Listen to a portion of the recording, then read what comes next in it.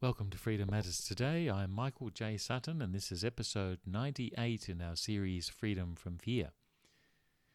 Freedom Matters Today looks at freedom from a Christian perspective. Today, freedom from the mob. Standing for the truth when all are against you is a difficult thing to do. It is far easier to do what the mob tells you to do, or what most people do, find out which way the winds are blowing and take it from there. This is especially true of churches in the West.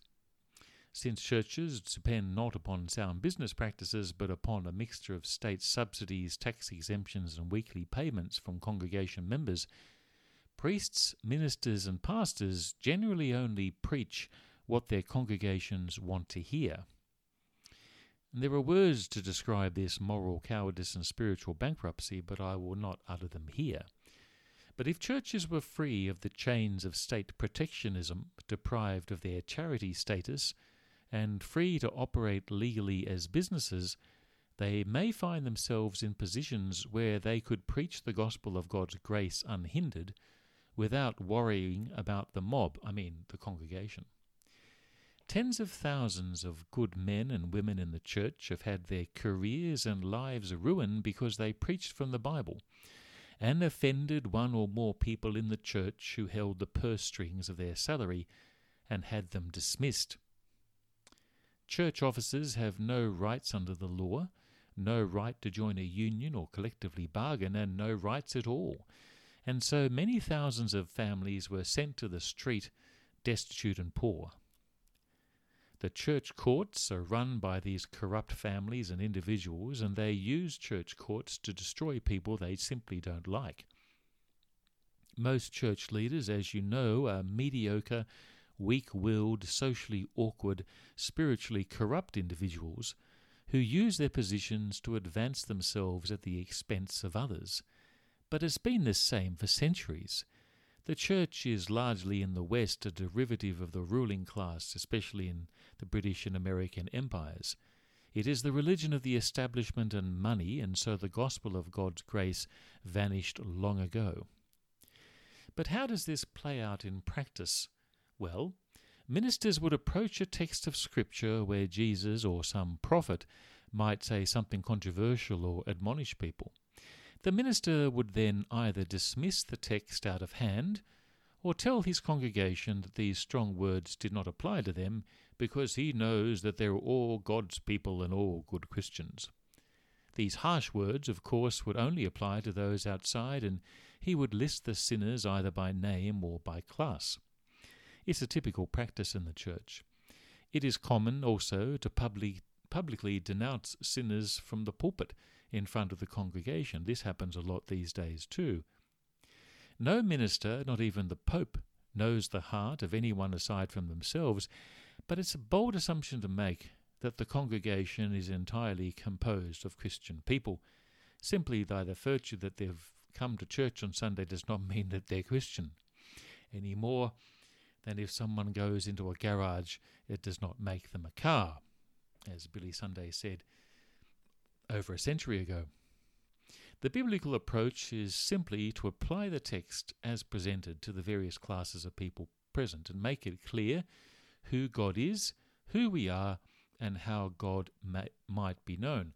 Let me repeat that again. This is how ministers, pastors, and priests should approach the Bible. The biblical approach is simply to apply the text as presented in the Bible to the various groups or classes of people present in general, and make it clear who God is, who we are, and how God might be known through our Lord Jesus Christ. It is simple, but most ministers, priests, and pastors do not do it. They want to entertain their audience, stay on their good side, tickle their ears, to use the old Puritan expression, we might say play to their strengths, and avoid anything that might upset. The mob was always present also in the life of Jesus, wrestling against him to pressure him to work for them. I can find two instances in the Gospels when Christ resisted the pressure of the mob and held his ground. In John's Gospel, chapter 2, verses 23 to 5, after Jesus cleared the temple, he knew the danger.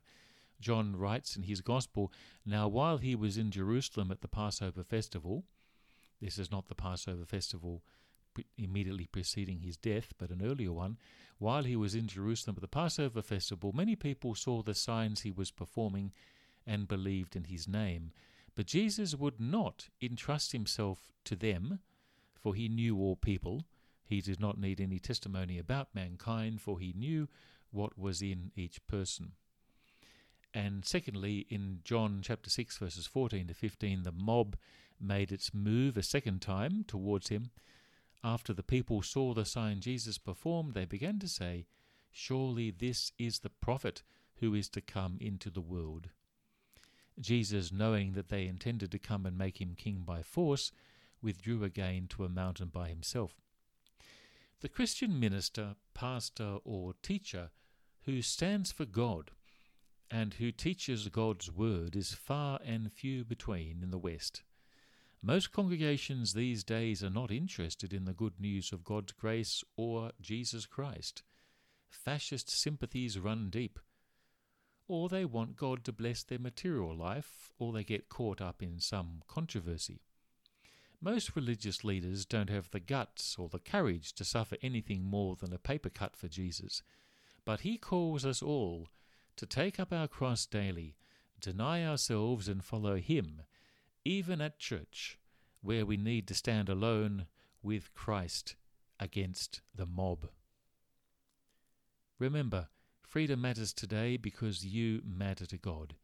Join me tomorrow for another episode of Freedom from Fear.